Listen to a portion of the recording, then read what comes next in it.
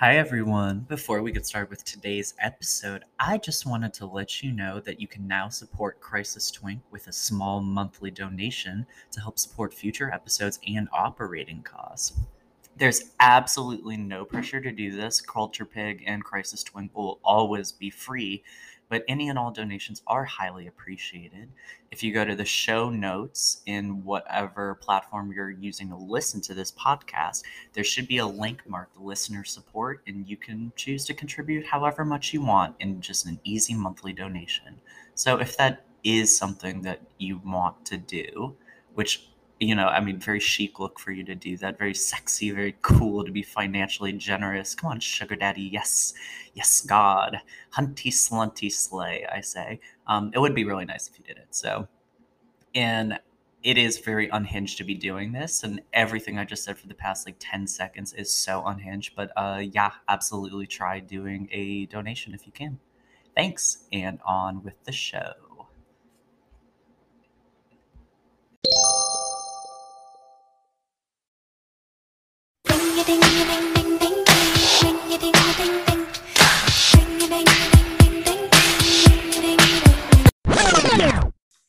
Hey girlies, welcome to Crisis Twink, the podcast where we ring the alarm about cultural emergencies.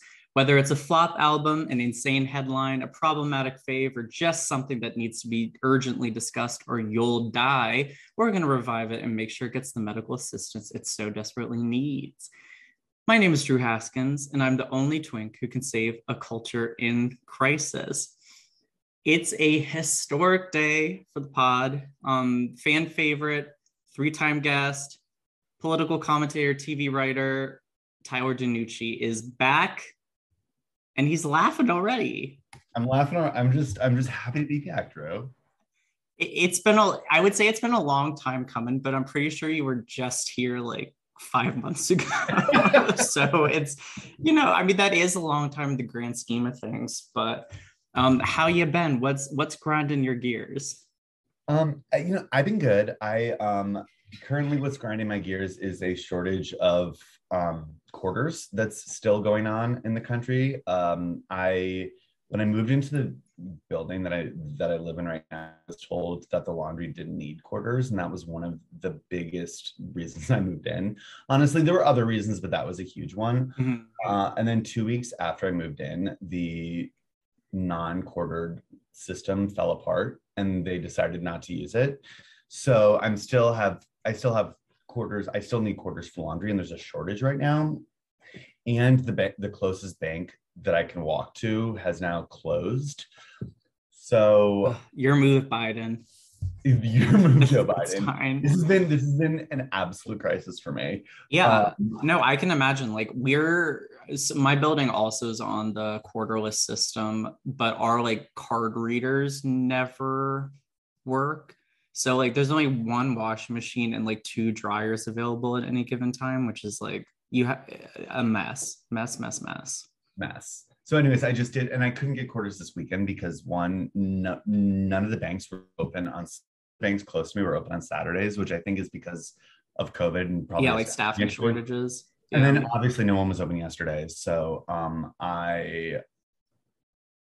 you have just been rotting in your own filth for 3 days now. I have been finding the strangest pieces of clothing that are just in the bottom of my dresser that I can wear. And it's truly I did not really live my apartment yesterday because I was too embarrassed to. Oh, that was me last week. So, a little teaser for what we're talking about later, but I was also bottom of the barrel for laundry, and I found a piece of Blair St. Clair merch that I did not buy myself, mind you. It was a gift from Blair herself, and I have never worn it out in public because it is with love to the community. It's really gay looking. It is a target on my back, and usually I'm okay with that, but it's a little too ornate, or a little zesty, a little too affected, perhaps. Surely, yes. Especially for the kind folks over at Whole Foods. So, but I like didn't have an option because I was out of hoodies and it was my only long sleeve left, and I can't go out in 15-degree weather without it. And it felt like a concession in a way that I was not happy about. All I had left yesterday, and if Steve, if you're listening, thank you for this. All I had left yesterday was a joke T-shirt that I bought at one point that said, "If this flag offends you, move," and it's sort of a vaccine card, Mm-hmm. which I bought as a joke. Yeah. And it was truly like I've never actually worn it. And the first time I actually had to wear it was yesterday because it was technically clean.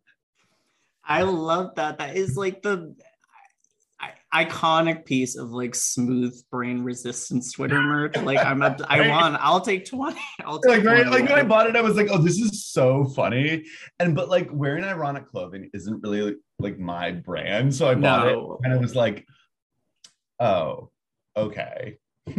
Well, it's so like, I mean, we've talked on this pod before about how like 2012 is coming back. And I feel like ironic t-shirt culture is definitely like super 2012. Like that American Apparel, like legalized gay shirt and like I was thinking about the legalized LA shirts this weekend. Oh yeah. Because and like how like but yeah, like those like legalized gay shirts. Yeah, I feel like that is coming back. Yeah. I guess we're fine with it. Like what statements are everywhere. Is that a fun observation? But like they are, and my favorite Drew Haskins statements are everywhere. They are. They are. They're out there, and I don't think it's necessarily a good thing. But anyway, let's move on to basically statements the game. We're gonna play Go Call the Governor. I am going to present you with 3 cultural scenarios from recent and/or ancient history, and you're going to decide whether or not the governor needs to be called. So there are no wrong answers here, but your choice is binary. So we're going to play. All right, let's go. All right. You sort of knew this one was coming, I think, but people are not talking about the new Fox's music. Does the governor need to be called? Yes. Yes, we do need to call the governor about Fox's new album and Fox's last EP. Okay, if you don't know who Fox's is, she is a British singer. She looks like the third D Chanel.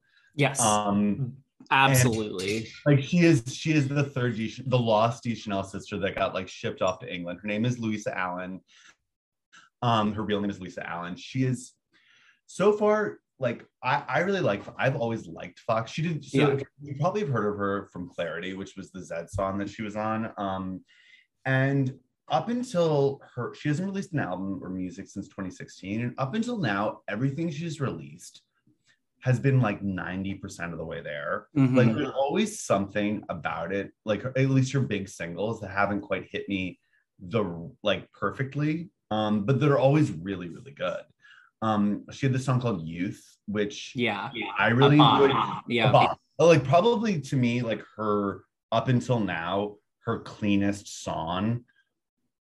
And it's kind of like because it was a mix of like that like you have like you have like a bit of a Maggie Rogers sound, like with like singer songwriter, a little like folky, and then you have a bit of a Church's sound with this like electropop kind of like, and that you kind of synthesize those things together and you sort of get Fox's. But up until now, everything she stopped releasing music for a while, and I think she so disclaimer, I used to work for her former record label, and she got dropped after that 2016 album for like the reasons people get dropped from labels. So. And she just hadn't released music, so she released an EP last year called Friends in the Corner, which is great.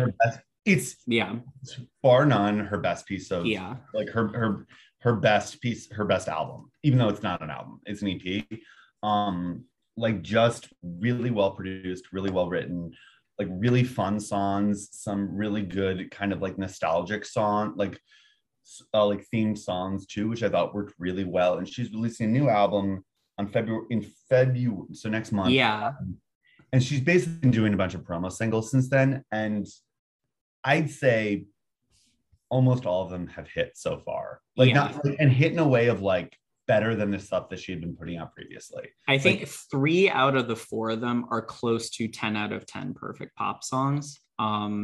Especially the most recent one, Absolute, which just I think came out last week.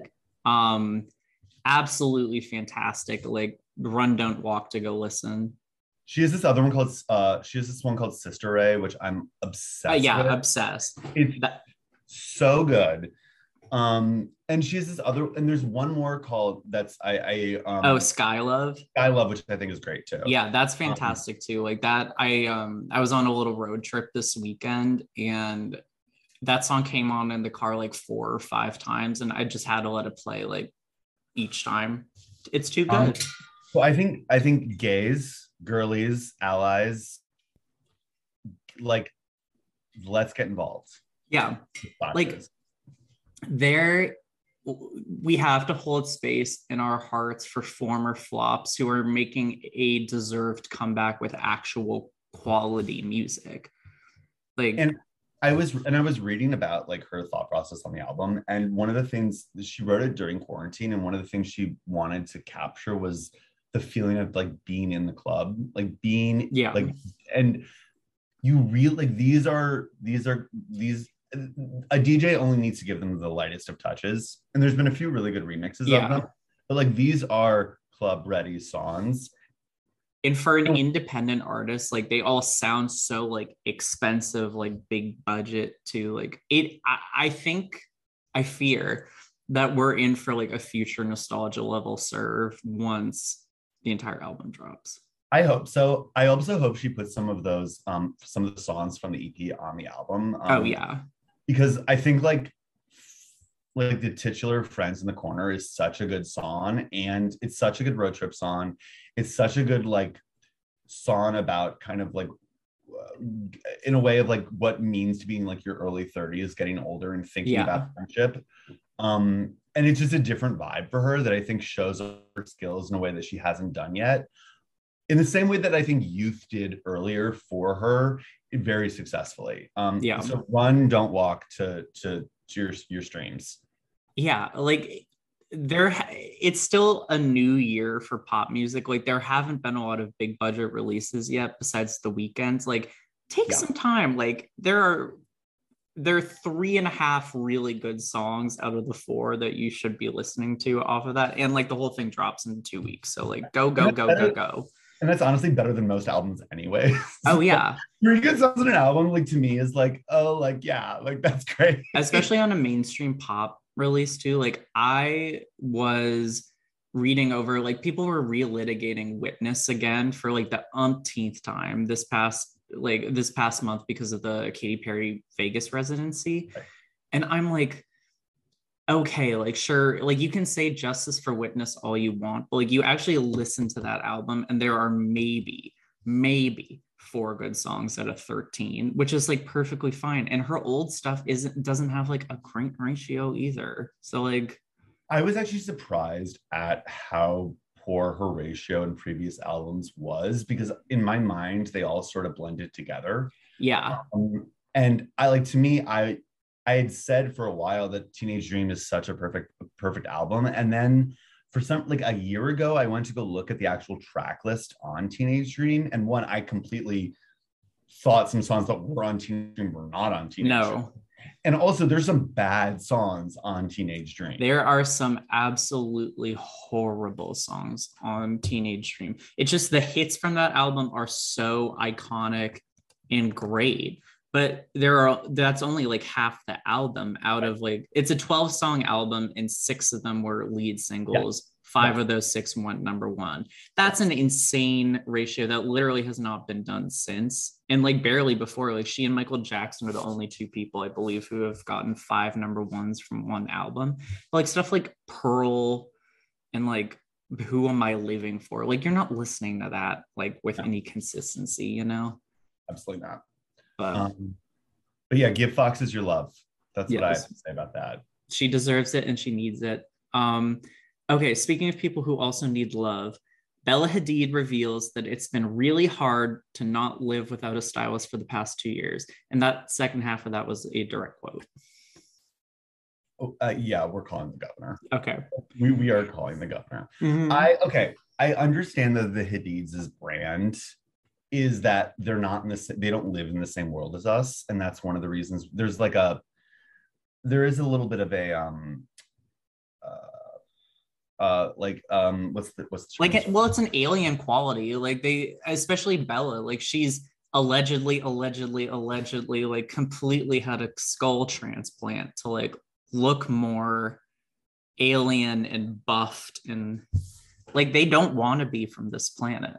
And it's a little bit of a like there is like a fantasy that you go along with when it comes to the Hadids because they're living in a completely different universe of that you will never be a part of, Yeah. and isn't like and that's great. However, I think you can never express your frustrations with like your amenities that you don't have like in that way, like you don't Yeah. it's like shut up, like it's one of those things where it's like you just don't like I wouldn't say that out loud, even if I were her. No, like there is something like slightly appealingly tone deaf about it that I find funny. Like it's tone deaf in a way that's not actively hurting people or whatever, which like you need to have delusional celebrities. It's the grist that keeps the mill going, you know. But Yeah. this made me laugh because like it's a bold-faced lie too. Like she's been to public events and has been styling herself or has not been styling herself during that. Like also like, what is she getting out of that lie? That's what like I also don't understand. Well, Like it's really... she's allegedly a liar who lies about a lot of things. Like she's denied a lot of things as on the aesthetic side, let's say, throughout time immemorial that she is just absolutely allegedly lying about. So this is just another lie, allegedly, in her lies. Her quivers of lie. Mm-hmm. Okay. Do not sue me, Bella Hadid. Please don't sue for defamation. This is just a pop culture podcast. Yeah. No, but I'm here for celebrities like telling lies and like being unrelatable though, but like this is so easy to like get caught in because we have photographic evidence and like credit evidence that you're like lying to us. I do think there is a value, and this is going to sound psychotic to say out loud, so please like bear with me for a second. Mm. There is a value to some celebrities being unrelatable.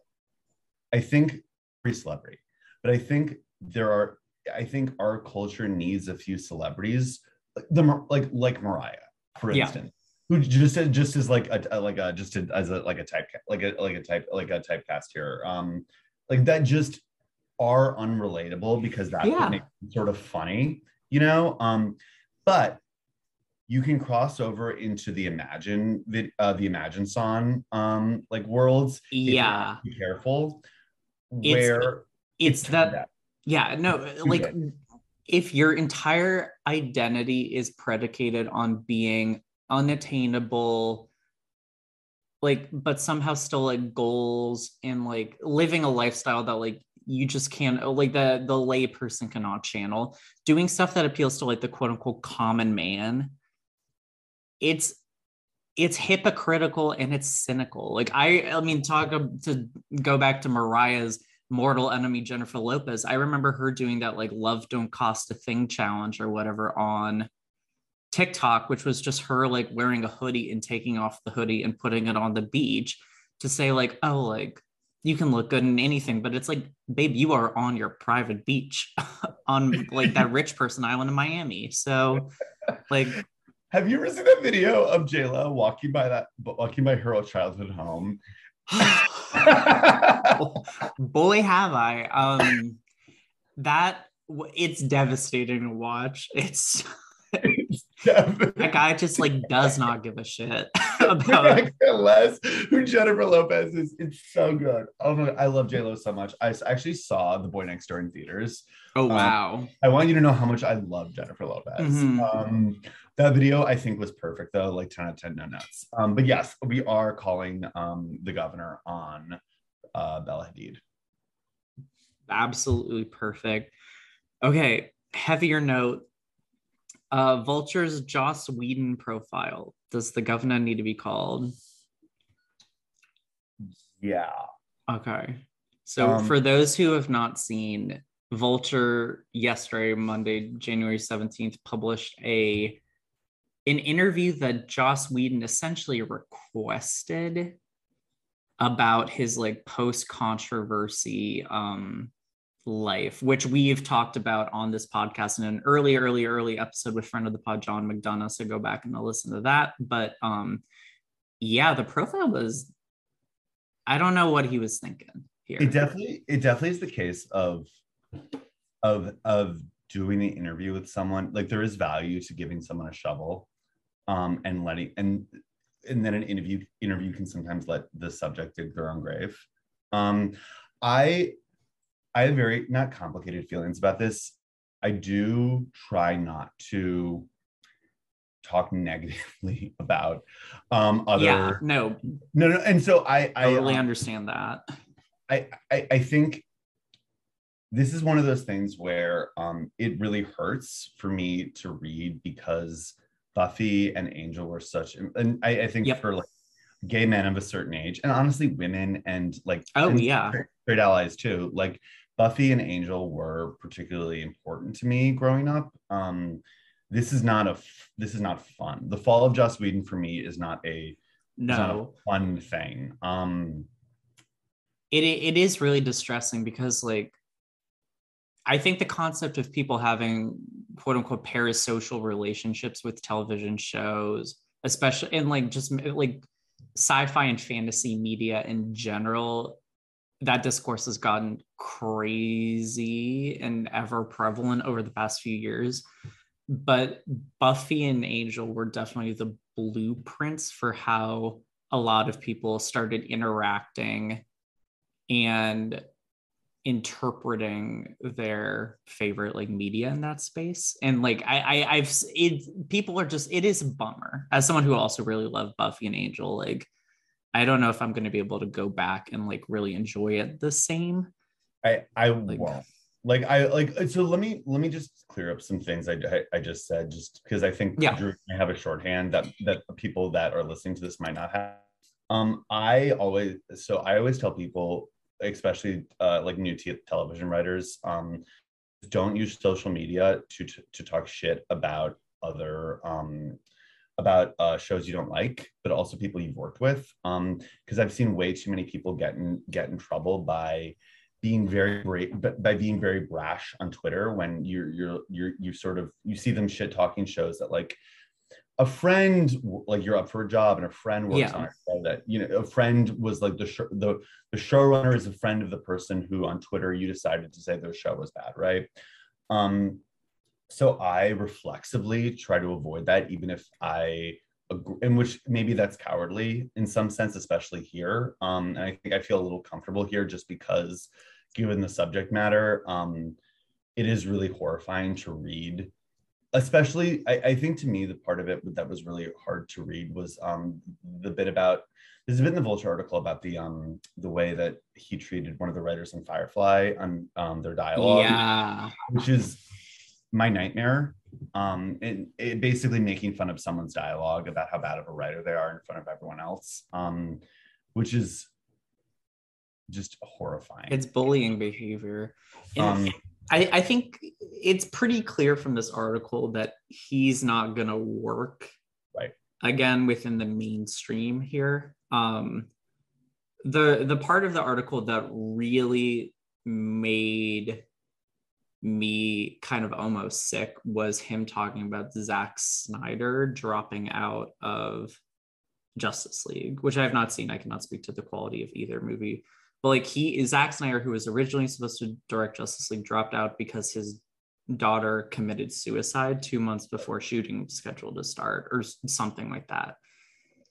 And Joss basically blames like a lot of the current like uprising against him and like the chatter about him on Zack Snyder specifically as like revenge for getting like removed from the project when it was like very clearly like a voluntary decision. I don't know. I do like there. It is. It's. There's also this thing sometimes where bullies don't always seem like who you traditionally think about them as too. Right.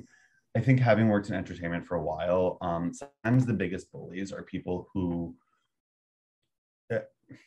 like this is. I think I get what you're saying. Let me try to like collect my thoughts and then say this.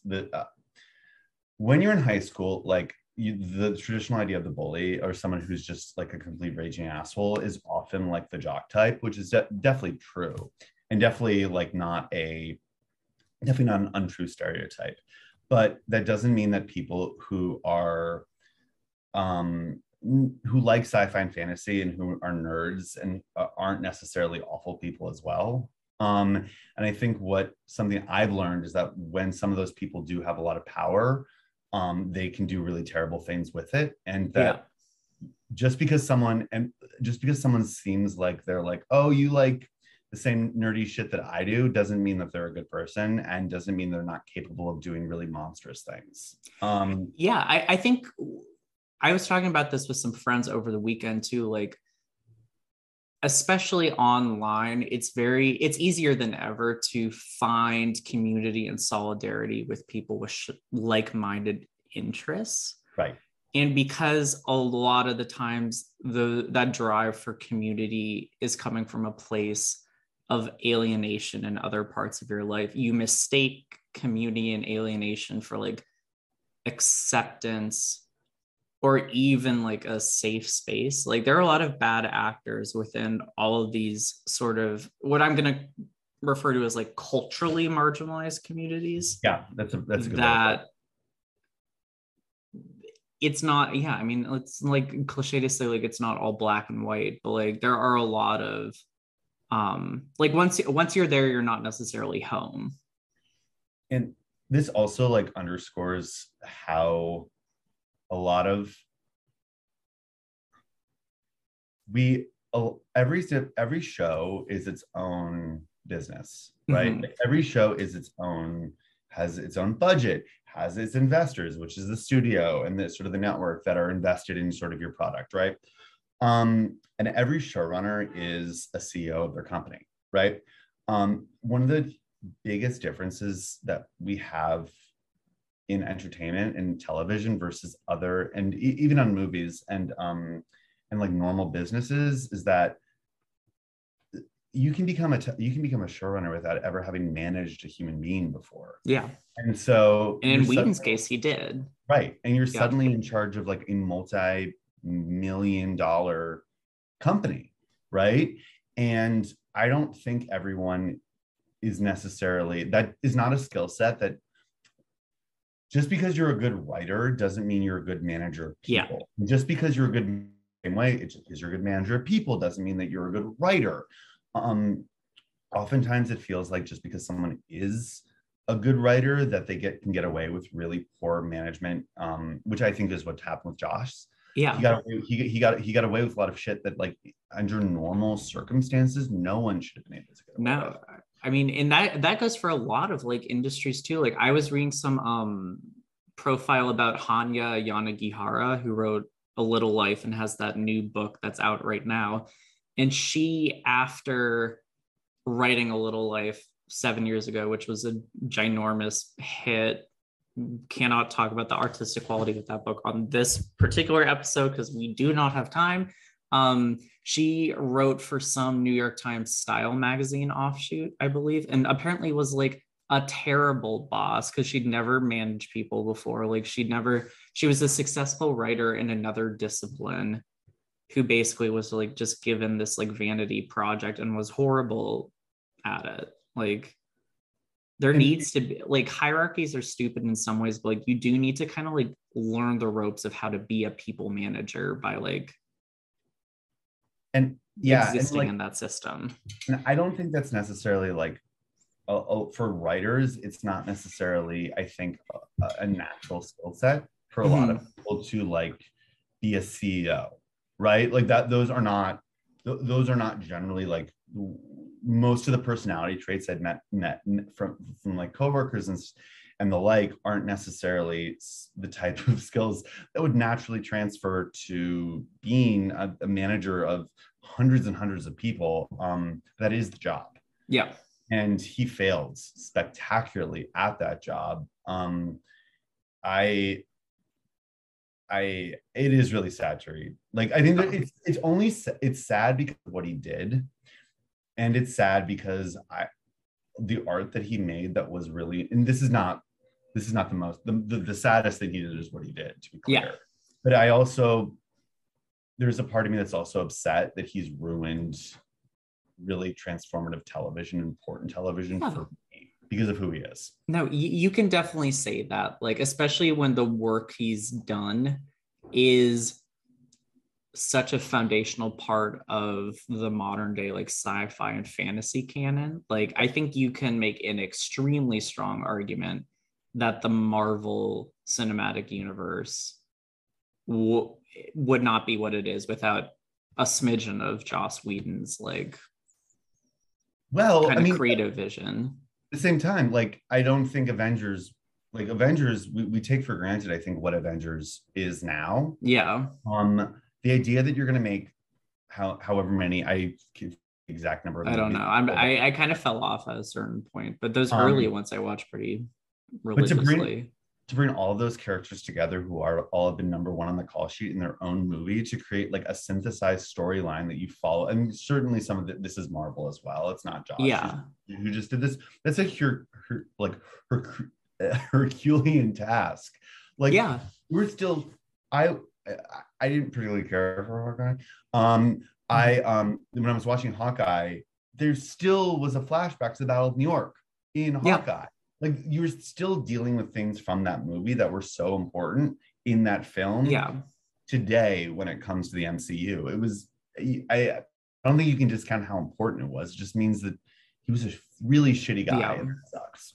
And obviously there are like larger conversations to be had about separating the art from the artist, yada, yada, yada. But like, I don't know. Yeah, I think it's hard to watch a show that is touted for its like progressive bona fides and like what it did for like women and like other marginalized communities within this genre, and not separate it a little bit from like the man who like purported to be all these things to people and then like ultimately failed the communities he was like trying to uplift, quotes, you know. Yeah, I think it wouldn't be as bad if he didn't self-brand himself as like this progressive feminist, you know? Because that's why I like, to me, like, even though I was just talking about how important Avengers was, that is like, I could still probably watch Avengers. I think watching Buffy or Angel would be really, really difficult. That would be hard. Yeah. Okay. Well, I think we should go on to something a little bit more uplifting, actually. And I'm now reading my copy, A Cultural Emergency, which is more uplifting today than that name sounds. So Tyler, what are you rushing to the ER today? What is more uplifting? Horrible intro. Maddie Morphosis discourse. No,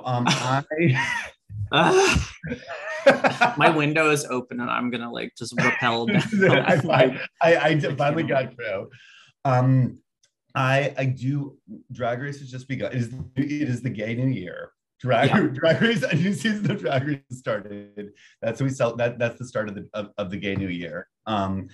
I am rushing to the ER to talk about season 14 of RuPaul's Drag Race, but not just season 14 of RuPaul's Drag Race, also the ubiquity of the Drag Race franchise. Yeah, it is overwhelming right now because like I thought we were in the clear. I thought that we were just getting season 14 and that's all. Like, and now we have UK versus the world airing simultaneously for the last like 2 months of the regular Drag Race season. I'm like, who has the time for any of this? It's not just UK versus the world. They just dropped another promo for season 2 of Spain. Oh, right? God. And like, Here's the thing, though. But like, I have the same reaction as you. At the same time, I thought the first season of Spain was phenomenal. Yeah, and phenomenal. Totally one phenomenal. of my favorite seasons of Drag Race. So it's not necessarily. And when I go to watch these things, I very much enjoy them.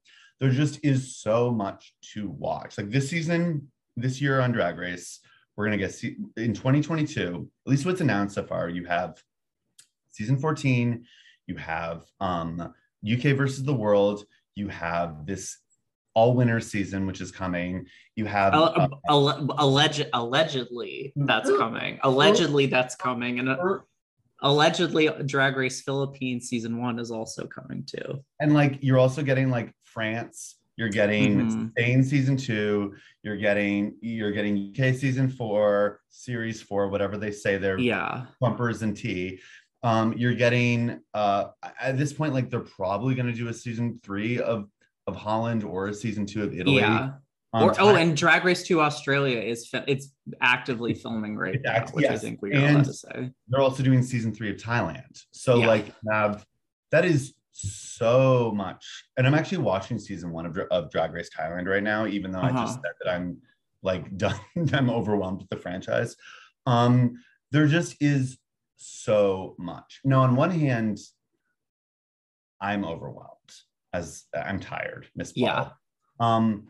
On the other hand, no one's making me watch all this. Like I am choosing to.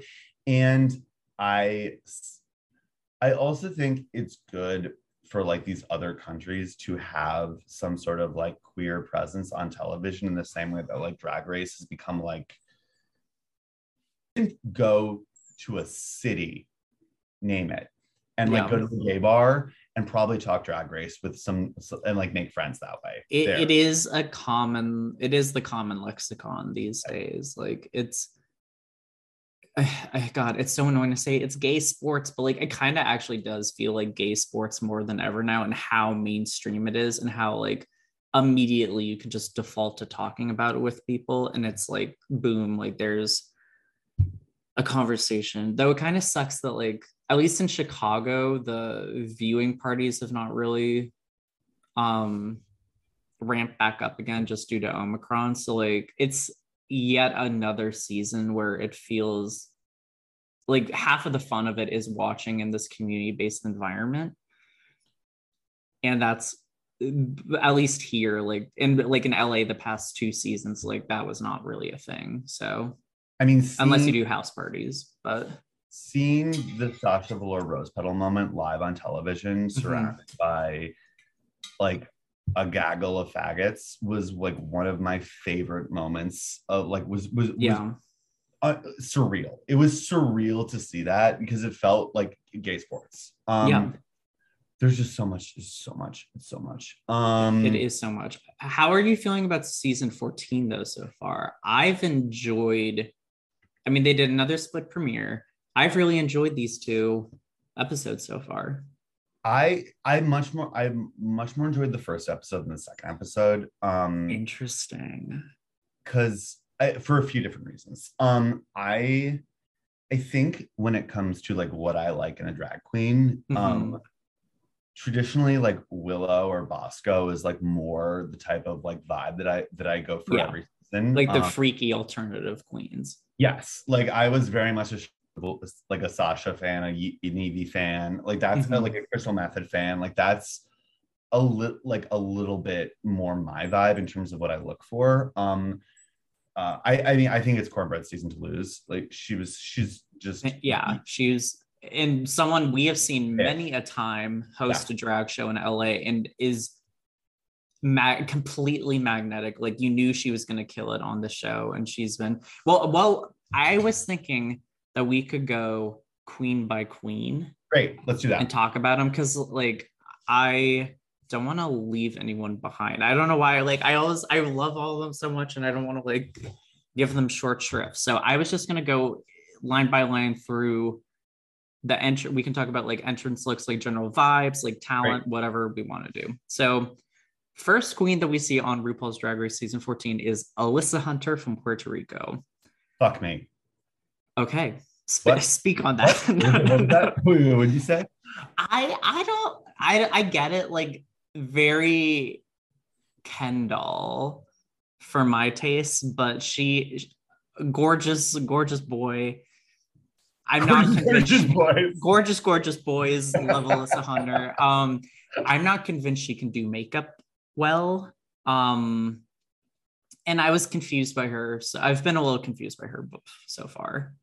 I just want if you were a drag queen listening to this, I want you to know that the only makeup I've ever put on my face was after I got punched in the face by a homeless. Big disclaimer that we could never do this. I could never do any of this. Mm-mm. The only time I've ever used foundation was after I got punched in the face by a homeless man, and I had to go to Ulta the next day to learn how to you get the bruise out so I could do a pitch on Monday. Oh my God. So that is my extent of what I know about makeup, and so this is all coming from someone who cannot do any of these things. Oh my God, thank God for Ulta. Oh my God, they were so helpful. It was like a movie. It was like they were like did a full makeover. It was great. I think Alyssa Hunter, I completely understood what the judges were saying, which is not something I usually say. Her talent was not a talent. No.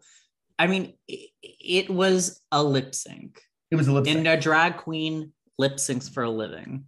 That's fine. We saw a lot of really good lip syncs in the second premiere episode. Yeah. More or less. And I think that's one of the reasons why I liked the first episode a little bit more. More diverse. Yeah. I think that lip syncs are like, to me, the baseline in terms of like the job description. So for Alyssa, when they were like, I was confused by who she is, I agree with that. Because she came in with like, I thought she looked good walking in with like hunted, like Alyssa Hunter. She looked like a hunter. Yeah. She is wearing looks kind of like very like elevated, kind of like giving forager, forager vibes. Woman. Yeah, like I'm there. I'm with you. I thought she looked good. She's the cutest boy in the world. I thought her My Fair Lady look was good. I hated her makeup. Yes. I thought it was way too bright.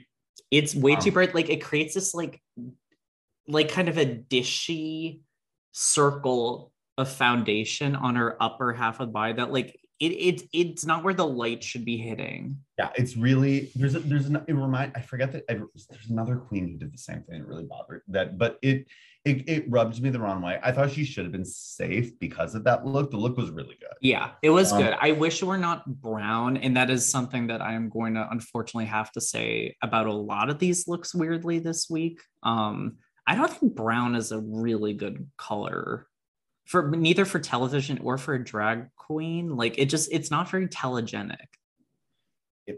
It has to be a different shade of brown than that.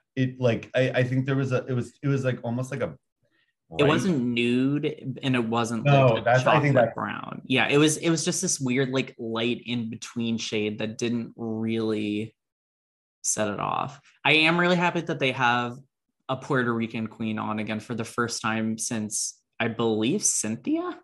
Since Cynthia, there has been like a ton of weird rumors about why that is. Yeah. But I'm just happy that there is one that Alyssa Hunter's here and she's repping Puerto Rico. I think that's great to have more Puerto Rican queens. Yeah, and they always like are so high octane, like so polished, like so good at what they do. And I'm excited to like see that like Puerto Rico is such a rich tradition of drag, and I'm excited to see it for new, because this is a new generation of fans technically too. Like since Cynthia was on, like I mean that was her first appearance was 6 years ago, right? And like there are so many new like queer babies who are now for the first time watching like the Puerto Rican drag queen absolutely slay the house down in boots. I also think like this is going to sound really silly, and this is my political brain coming out. I think Drag Race US should really look towards a few of the other territories that we have, like Guam, like US Virgin Islands, like America Samoa, because there are places that people don't know are part of America, in the same way that Puerto Rico is a part of America. That I think bring rich queer traditions and should be highlighted by Drag Race. Yeah. Even just like even I think it's really weird that Drag Race has not had a working queen from Hawaii on That is yet weird. either, because Hawaii has a crazy cool drag scene, and like the Colby family, we'll get to Carrie in a little bit, like they originally were based out of Hawaii, Right. and they're like arguably the most polished drag house in the country right now. So like, why are we just now having our first Colby on? You know, why are we? Let's get more. Let's get like Caramel. Let's get a bunch of other cool people on. You know, there's only been one drag queen from Connecticut ever on the show, and who was? It's Candy Ho. Candy Ho, Connecticut queen, Greenwich queen, Dalton Academy queen, Candy Ho. I think Bendela was born in Connecticut, but yeah, like Candy Ho before she moved to wherever she did, like was a Connecticut queen. So that's what we got. Is that true? I thought you were joking. No, Candy Ho is like, so Candy Ho, like, I think started at bars in Connecticut. Oh my God. I think she moved to New York or something, but like was like technically for a while a Connecticut queen. That's crazy. I love that though. All-Star 7, bring back Candy Ho. All right. Next up we have Bosco, Seattle queen. Love her. Bosco is everything I want a drag queen. Like, like irreverent, like bitchy, but on the right. Like, okay, when we talk about like reads, I think Bosco is that's the right edge of what you want in terms of like a read, because she's very smart, she's very quick. It never seems mean, and I've watched a lot of interviews with her and like seen her perform a lot and talk a lot. It's never mean-spirited, but it's always true.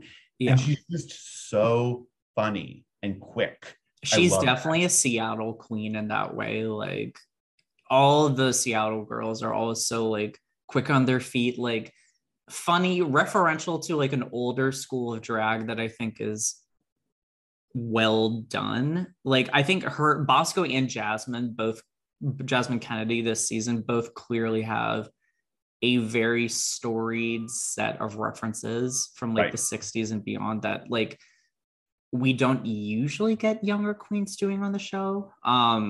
But like it's done so well here. Like all these looks were like burlesque Kevin to me. Every single one I thought was great. I really want Bosco to make it to Snatch Game. I think Bosco's gonna go far. Is this like that's just my instinct? Watch her go home next week.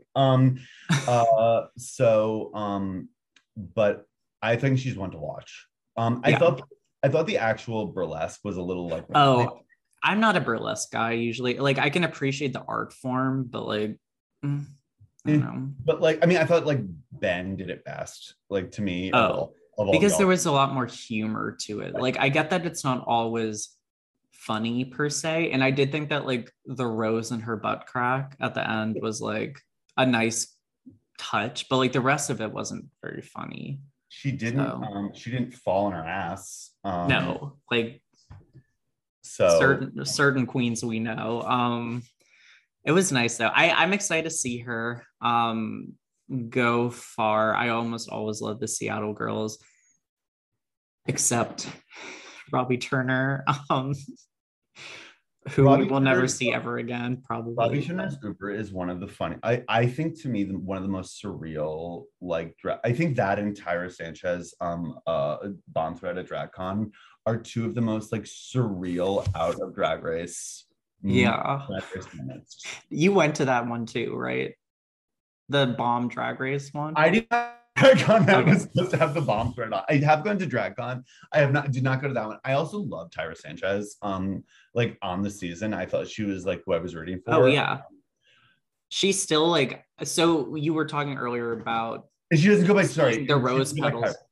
Yeah, sorry. And you were talking about seeing the rose petals live and stuff. Yeah. Like the night I watched that, or like when I watched that, like at Fault Line, RIP.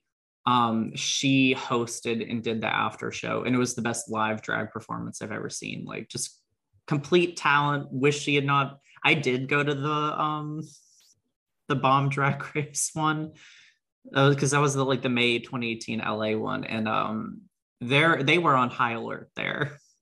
Not that it was going to happen, but and she doesn't go. So I think they go by like James, I think is their Yeah.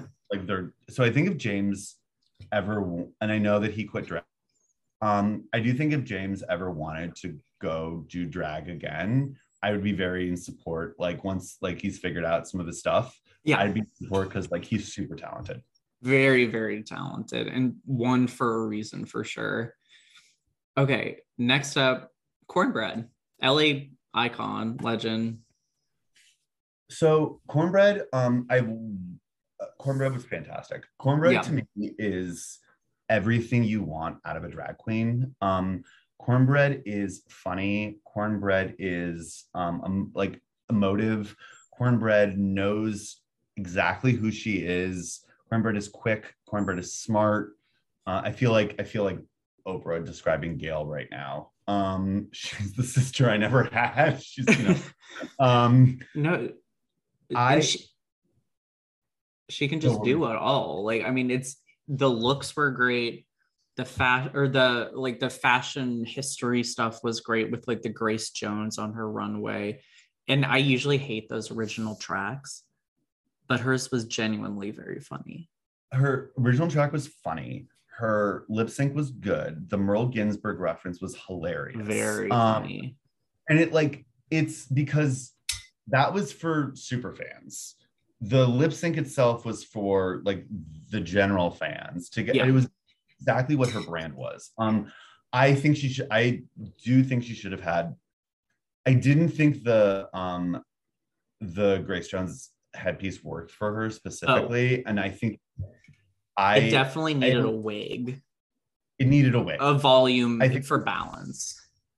And I think like I just because they just did the UK versus the world promos, and Pangina Heels had a very similar head the like cowl piece kind of thing. Yeah, and I think it worked a little like the volume. I think there worked a little better than what Cornbread did. That being said, that's like the smallest bone to pick. I think it's like as of now, and it's really early to say, but feels like it's Cornbread's season to lose. Out of the 14 queens we saw, she definitely.